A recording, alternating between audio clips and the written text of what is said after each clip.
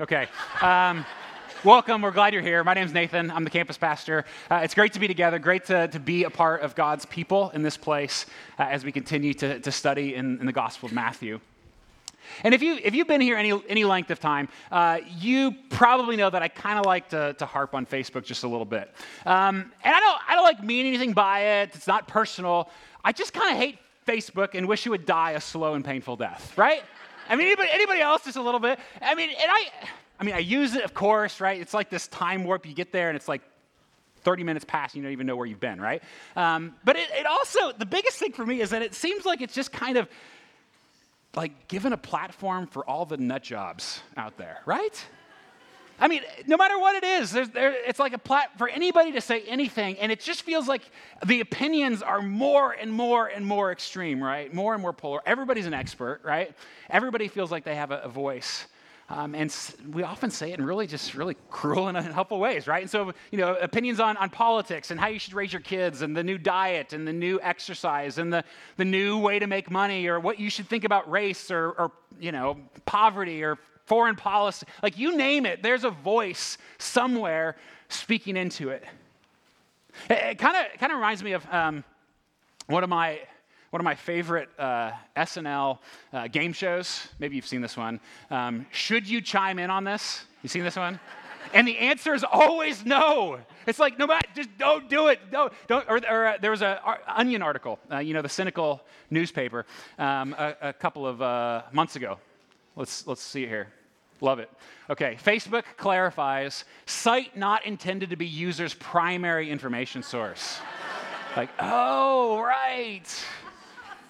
Well, then how am I supposed to figure out what to think about anything, right? I mean, that tends to be how we work, isn't it? And while Facebook may be the ideal platform for the crazies, right? And you know who you are, right? It doesn't end there, does it? Like, everybody has an opinion.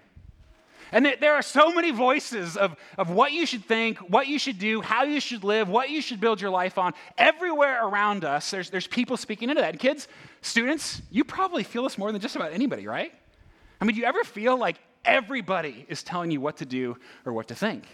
You got your parents, you got, teachers and coaches and instructors, you've got Sunday school teachers, and you've, all the friends, and even your own, voice, right? Pastors, I mean, everywhere around us.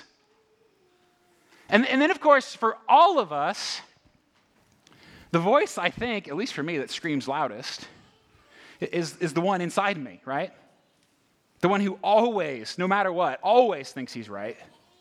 Who's always barking out commands that thinks I don't need anything. I mean, isn't it interesting that, I think we realize that kids need voices speaking into their lives. And then somehow, we get to some magical age, and we think, well, I don't need that anymore. I got this, right? And there comes a point, I think, for all of us, in which we either feel controlled by all the voices, manipulated, paralyzed, trying to please everybody, or just flat out confused. Or we go to the other extreme, we just shrug off all the voices altogether and listen only to ourselves. And my voice is sufficient. We need a better voice.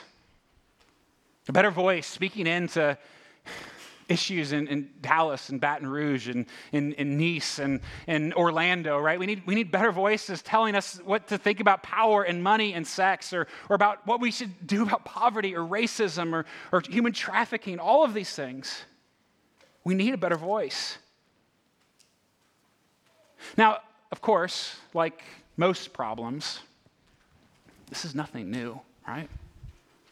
I'm pretty sure that everybody who's ever lived in every time period has been convinced they know the best way to live. And they know the best voices to listen to. Even the first disciples, way back 2,000 years ago. And just even think about it. These guys got this close to Jesus. And yet, even they were tempted to put Jesus on the same sort of playing field as everybody else. Just one more opinion in the white noise of voices around us. So much so that in this particular story that we're going to look at this morning, it's almost comical. I mean, honestly, this is maybe one of the strangest stories in the entire New Testament. And it culminates with God himself, the Father in heaven, like shouting out audibly at the disciples, guys, would you just listen to him? Listen to Jesus. God shows up in that way in this story. And it's not that other voices aren't important. It's not that we can't learn from the opinions of others. We seek truth wherever it is found. But we also keep one really important truth right at the fore. That there's only one voice that's always better. There's only one voice that is always better, and it's not on Facebook. It's not on the right or on the left. It's not that friend who lives up the street, and it's certainly not the voice living inside you. His voice is always better. And we, as his people, we listen to him. Easier said than done. Why don't we pray and ask for God's help, and we'll continue. God, we need your help in this. We need to believe that you speak through your word and through your spirit still in our world and in our lives today. And God, we need your spirit to help us to hear. And not just hear, but to listen, to be changed by what you say is the best way to live. In the ways that you give us hope and life. God, I pray that we would believe, that we would recognize your voice and that we would respond to it, knowing that your voice is better than all the rest. We need your help. We pray that in Jesus' name. Amen. His voice is always better. Now, I realize that's a pretty big, lofty statement, right? But that's what we see here in this story as we continue to study Matthew. We've been studying Matthew for a while, right? Trying to understand what his first followers believed about Jesus, right? What they saw, what they experienced, what they heard, how they interpreted these events. And this morning we're in Matthew chapter 17. If you want to follow along in the text, that's where it's at, Matthew 17. We'll kind of walk through the story. But if we're going to say that his voice is better, we have to answer the question, why, right? Like, why? When there's so many voices, so many opinions, what makes his voice worth listening to? What makes his voice better than the rest? Why Jesus? Okay, so picture the scene. The beginning of chapter 17. And Matthew tells us very, very clearly, like he spells it out, which is interesting for Matthew. This happens 6 days after the last story. So it's 6 days after Peter said, Jesus, you're the Christ, you're the Messiah, right? When Peter gets something right, something big right, at least sort of as he knew it there. It's 6 days after when Jesus responded to that statement by saying, yeah, and I'm going to build my church, right? And not even death, not even my death is going to stop it. 6 days after, Jesus clarified by saying, oh yeah, but first I'm going to suffer. First I'm going to die. And if you were here last week, Peter responded, right? He said, no, Jesus, that's not going to happen. You can't die. You can't. That's not who you are. That's not what it means to be a Messiah. And Jesus calls him the devil, right, in response, and goes even further. He says, not only am I going to suffer and die, but so will anyone who wants to come with me. But that's part of the path that I go. And so you can kind of imagine, right, that was 6 days ago, why the disciples might just need a little bit of encouragement to listen, right? I mean, who wants to hear it? Suffer, death, take up my cross. I mean, at this point, you kind of expect the disciples, la, la, la, la, we can't hear you, Jesus. They don't want this. And so now, 6 days later, Jesus took with him Peter and James and John, his brother, and led them up a high mountain by themselves. Okay, these three disciples, they kind of form a little bit of an inner circle, right? They're kind of the lead disciples. They get to see a little bit more of Jesus than the rest of them. When it's a smaller group, it's typically these guys. And they go on a hike, essentially, right? They go up a mountain. I love hiking. If there's a mountain involved, all the better. And I'm familiar with like altitude sickness and what it can do to what's going on in your brain, but never have I witnessed anything quite this spectacular, right? What they're about to experience is like no other. Look what Matthew tells us in verse 2. He says, and Jesus was transfigured before them. And his face shone like the sun, and his clothes became white as light. So that's new, right? And here's the first reason Jesus' voice is better. There's just nobody else like him.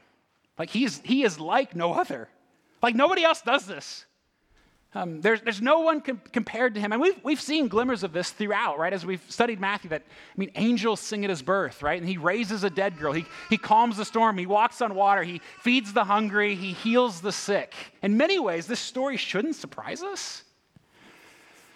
And yet, you read it, it's like, what just happened? Transfigured. What does that even mean? Right? And his face gets all shiny like the sun, and his clothes as white as light. Well, it means essentially that in ways that we can't even begin to put words to, he was transformed before them, right? That in one moment, there on the mountain, he looks like the carpenter / rabbi that they've been following for so long. And in the very next moment, he looks like a god, with all the beauty and perfection and majesty and power. And they saw it. I don't know exactly what they saw. I wish I could describe it, like put some better words to it. But even reading the Gospels, it's like they don't even know exactly what they saw. They're grasping at words to try to describe this incredible experience. Essentially what they saw, the best word for it is glory.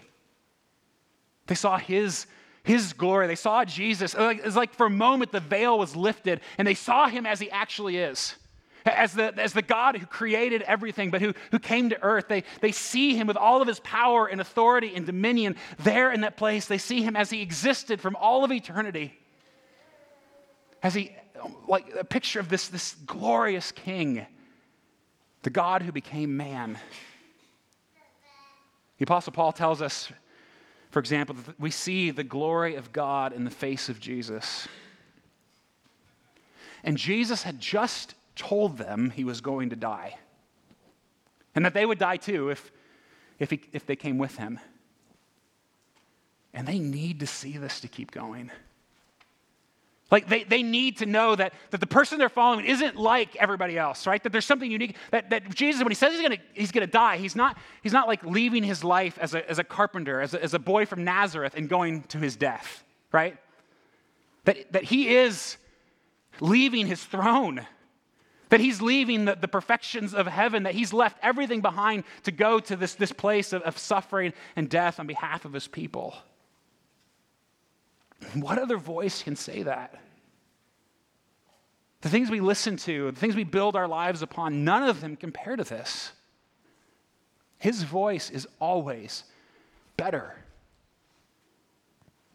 So here's the first action item for this morning, if you're looking for something to do. Step one, if we're going to listen, we have to find out what he says, right? Kind of makes sense, doesn't it? Because God, this is moving to the point where God says, listen to him. And so if God is going to do that, what does it look like for us to listen, right? If his words matter that much, we need to know them. And while in so many ways, like I read this story and I hear listen to him, and it's like, well, yeah, great. Jesus, like show up and show me that and talk to me and give me this experience like the disciples had. That's not going to happen, I don't think. But I love what Peter says. Peter, who's there, right? He writes this some years later, reflecting back. It's shocking what he says, right? Because he experienced all of this. So he's reflecting on this story. And he says in 2 Peter, he says, "For we did not follow cleverly devised myths when we made known to you the power and coming of our Lord Jesus Christ. But we were eyewitnesses of his majesty. For when he received honor and glory from God the Father, and the voice was borne to him by the majestic glory, 'This is my beloved Son, with whom I am well pleased.' We ourselves heard this voice, this very voice born from heaven, for we were with him on that holy mountain." And listen how he culminates here. He says, "And we have the prophetic word, more fully confirmed, to which you will do well to pay attention as to a lamp shining in a dark place." What's so interesting, like he's reflecting, yes, we saw Jesus, yes, we heard him, and it was awesome, right? But now we have his prophetic word, his words spoken to us, written down for us, and he says they're like a light shining in a dark place. But friends, our God has spoken. And here is where we find out what he has to say. And I know this book it's not an easy book, right? It can be confusing, difficult, boring. Sometimes we don't like it sometimes, right? It confronts us. It challenges us. It confronts who we are and who we are as a culture. It's a hard book. But he is like no other. And he has spoken to us. And if we want a voice that is better, we need to read it, study it, memorize it, pray it, come to church so you can hear it. The first step here is knowing what he says. You have to know what he says. Okay, so back to the story here. And just a warning, it's about to get weird because everything else has been pretty normal, right? So while Jesus is still shiny, guess who shows up? I mean, it's sort of like the Old Testament Hall of Fame with a surprise guest cameo appearance, right? Verse 3, Matthew tells us, and behold, which behold is kind of like their word for wow, essentially, like wow. There appeared to them Moses and Elijah talking with him.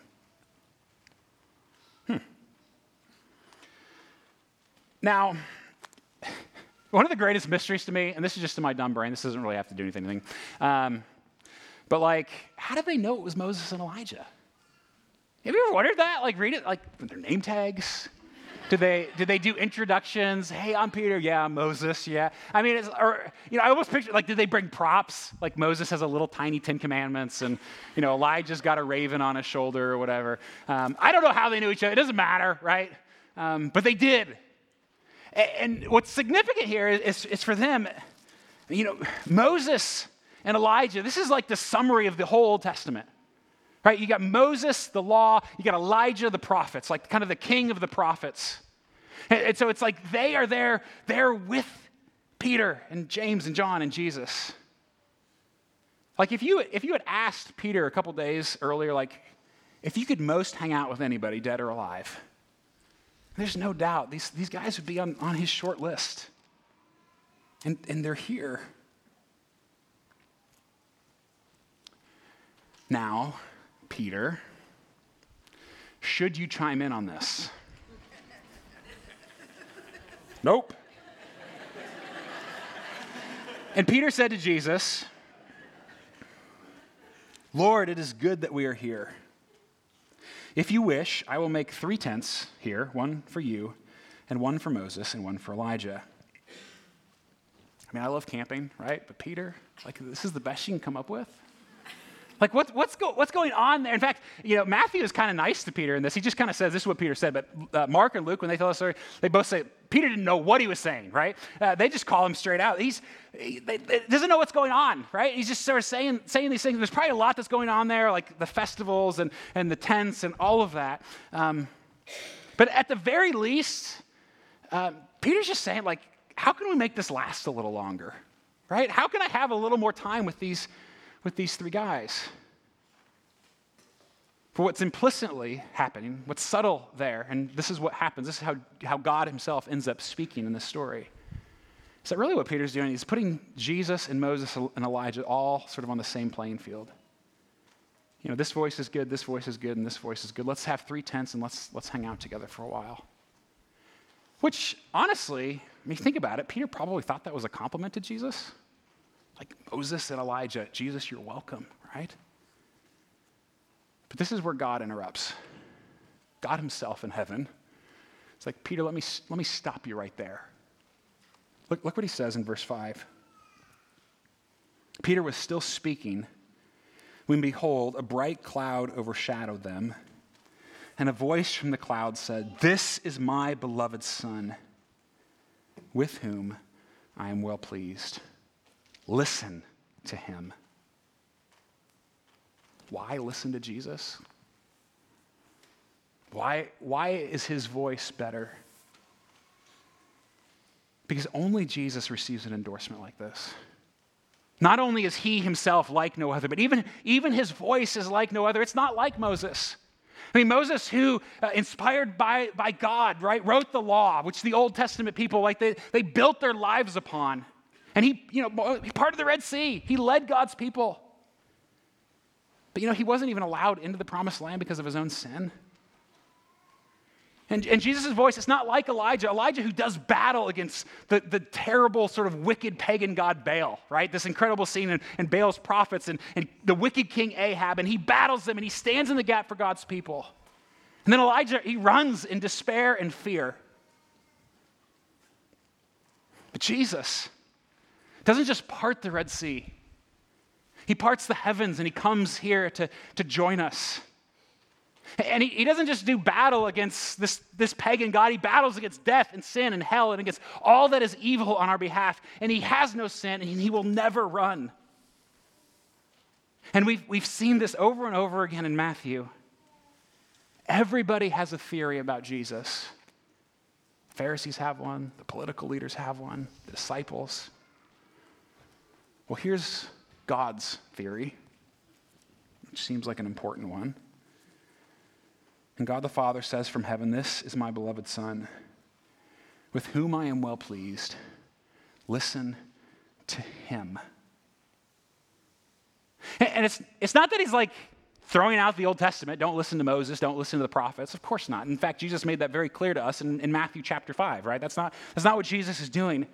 And yet it's very clear. God is saying, this is not like the others. Jesus is not, he's not the same. And in fact, I love how the author of Hebrews begins his letter, written several years later after the resurrection and all that. He begins like this in Hebrews. It says, "Long ago, at many times and in many ways, God spoke to our fathers by the prophets. But in these last days, he has spoken to us by his Son, whom he appointed the heir of all things, through whom also he created the world. He is the radiance of the glory of God and the exact imprint of his nature, and he upholds the universe by the word of his power." Like he's not the same. He's not like the others. So here's the next action item. Step 1, find out what he says. Step 2, anybody? Do what he says, right? Like if his voice is really like no other, if his voice is always better, don't make the same mistake Peter made. And I realize, right, probably nobody in here is about to make the mistake of saying, yeah, Moses and Elijah and Jesus are all. That's probably not our temptation, right? And yet we do the same thing, don't we? We make Jesus just one voice among many. You know, he's got a good opinion on this subject, and so maybe we'll listen there. I like this part of what Jesus says. I don't really like that. And so we pick it. We think we have that right. Like we're the authority to tell Jesus which words of his matter, which ones still count. And so Jesus says this, but my heart says this, right? Jesus says that, but my friends or my boss or my culture or my ego says that. And we pick and choose. Right? And I hear the voices in our heads, right? It's like, well, I know what Jesus says about sex, but that doesn't fit my desires. I know what Jesus says about the poor and marginalized, but that doesn't fit my politics. I know what Jesus says about money. That doesn't fit my budget. And don't you kind of wish, like in some ways in those moments, like when we're marginalizing God's word, like when we, because really what we're doing in those moments, we're saying, I know better than he does, right? I know better than Jesus. I know better than God. I can decide what's best for my life, not him, right? And so don't you kind of wish when we have the brass courage to say those kinds of things, don't you wish God from heaven would just like, Nathan, let me stop you right there. Listen to him. Don't you wish God would say that? In those moments that he would just interrupt and be like, don't do that. No, right? Probably not. Like, it's terrifying. Like, what if that happened? What if the voice, like this shining cloud came and said, knock it off, right? Of course it's terrifying. It was. Look what happens to the disciples. Verse 6. When the disciples heard this, they fell on their faces and were terrified. Yeah, of course they were, right? Shiny Jesus, dead guys from the Old Testament. Peter wants to go camping, right? A voice from the cloud, claiming to be God, telling you what to do. So shiny you can't even hardly see. Of course, they're terrified. But Jesus came and touched them, saying, rise and have no fear. And when they lifted up their eyes, they saw no one but Jesus only. So why listen to Jesus? Yeah, I mean, he's like no other. His voice is like no other. But you know what? That's just not enough, is it? Because that could be a king who's still enslaving, terrifying, demanding, who doesn't have our good at heart, right?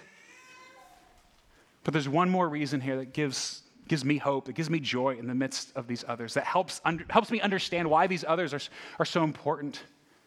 Here's the third reason. Jesus gets close like no other. Like no other God gets this close. No other voice or authority. Only Jesus does this. I love this in the story. Yes, listen to him, but Jesus is not speaking like from some lofty distance, calloused and unaware of what life is like. Right? He's not just barking out commands to us, do this, don't do that, right? He gets close, he touches them, he lifts them up, he calms their fear, and they saw him only. And Jesus only, of all the other voices, right, all the other claims that authority, only Jesus as God really truly understands what it's like to live in a broken world and yet still be outside of it, right? To have both. Like he knows what it's like to be human. What other God can say that? He knows what it's like to feel disappointment and loneliness, to feel desire and pain. He's heard the multitude of voices. And he knows how hard it is to listen. In fact, I'm convinced that's part of the reason that the Father shows up here.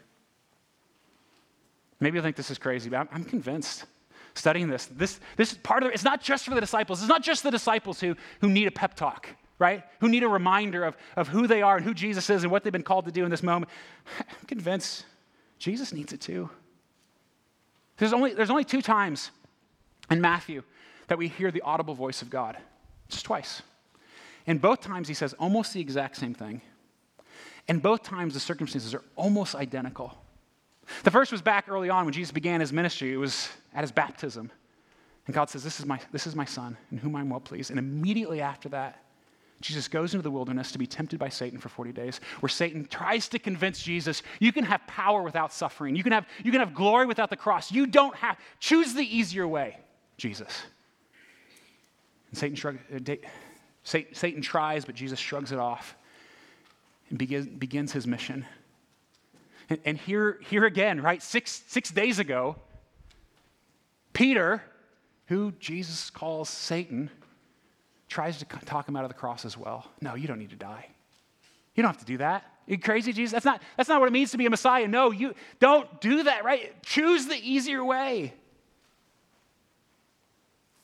He's heard the voices. And Jesus knows how hard it is to listen. Yes, he is God, but he is also human. And we'll see the agony that this is for him in the chapters ahead as he makes his way closer and closer to the cross. Yes, he goes willingly, but not easily. And both times, in the midst of these other voices saying, pick the easier route, God the Father shows up and says, this is my beloved Son, in whom I am well pleased. And what do you think it was like for Jesus to hear those words? Okay, I know this is stupid. Anybody watch the All-Star game this past week? Nobody? Just me, I guess? All right. I mean, it's a picture of glory, right? And I was so proud of Kansas City. It was sort of our night, right? With both, Salvi and Haas hitting the home runs in the same inning right there. I mean, they hit in all the runs, right? Kansas City. It was. Haas with the MVP. It was awesome, right? Okay, it's a little picture of glory, right? And if you're watching, right after they both homered in the same inning. They did like a really quick interview with Ned Yost in the dugout, just really fast. And he just simply said, I'm like a proud papa in that moment. And I know, maybe it's ridiculous like that I actually thought of that with reading this story of the I get it, okay? And yet I tell you what, I don't think I've ever met a man who isn't longing for his father to say, I'm proud of you. I don't think it exists. Or some fatherly figure to say, I'm proud of you. You are mine. Right? And the motivation that is, right? The joy that causes, what that does inside of us. And the Father says that to Jesus. And Jesus listens to him. As hard as it is, the multitude of voices choose the easy way, and yet gladly he comes to save us.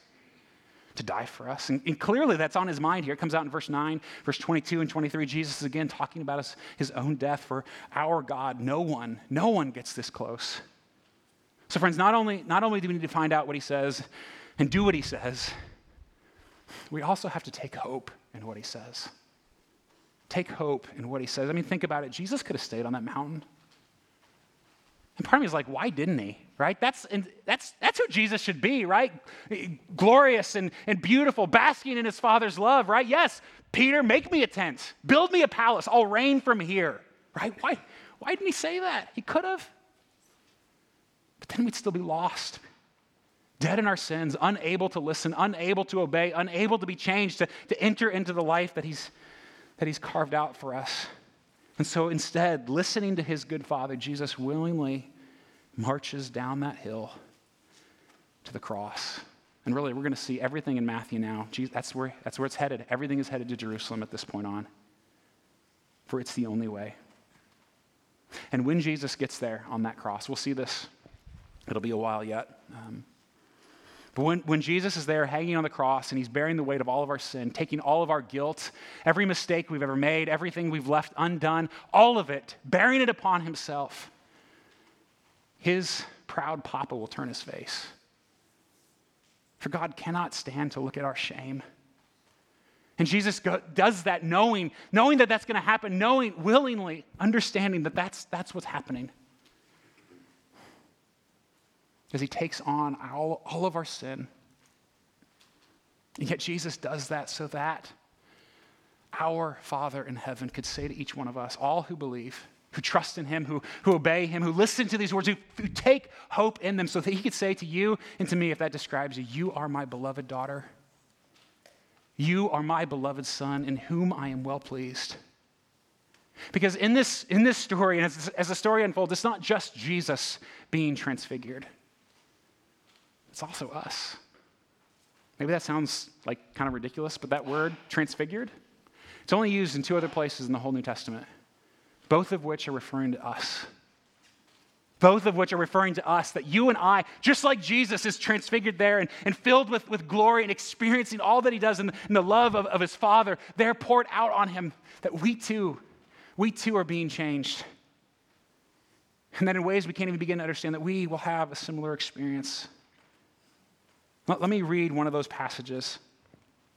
It's the Apostle Paul in 2 Corinthians. He says, since we have such a hope, we are very bold, not like Moses, who would put a veil over his face.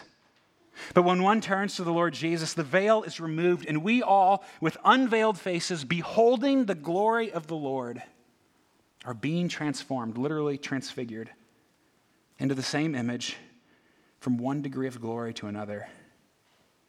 That's us, people. That is who we are becoming. His voice is always better. And that's the voice I want to listen to. Let's pray. God, again, we need your help.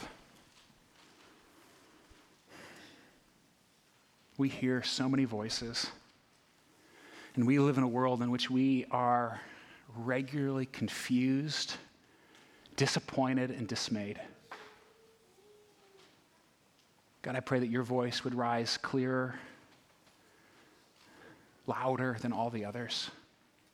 That it would even overrule the voice within us that always thinks he's right, that always is pushing me towards my own selfish agenda. God, forgive us. And may you begin the process in us of transfiguring us, changing us into this image of glory for the glory of your Son, our Savior. Amen.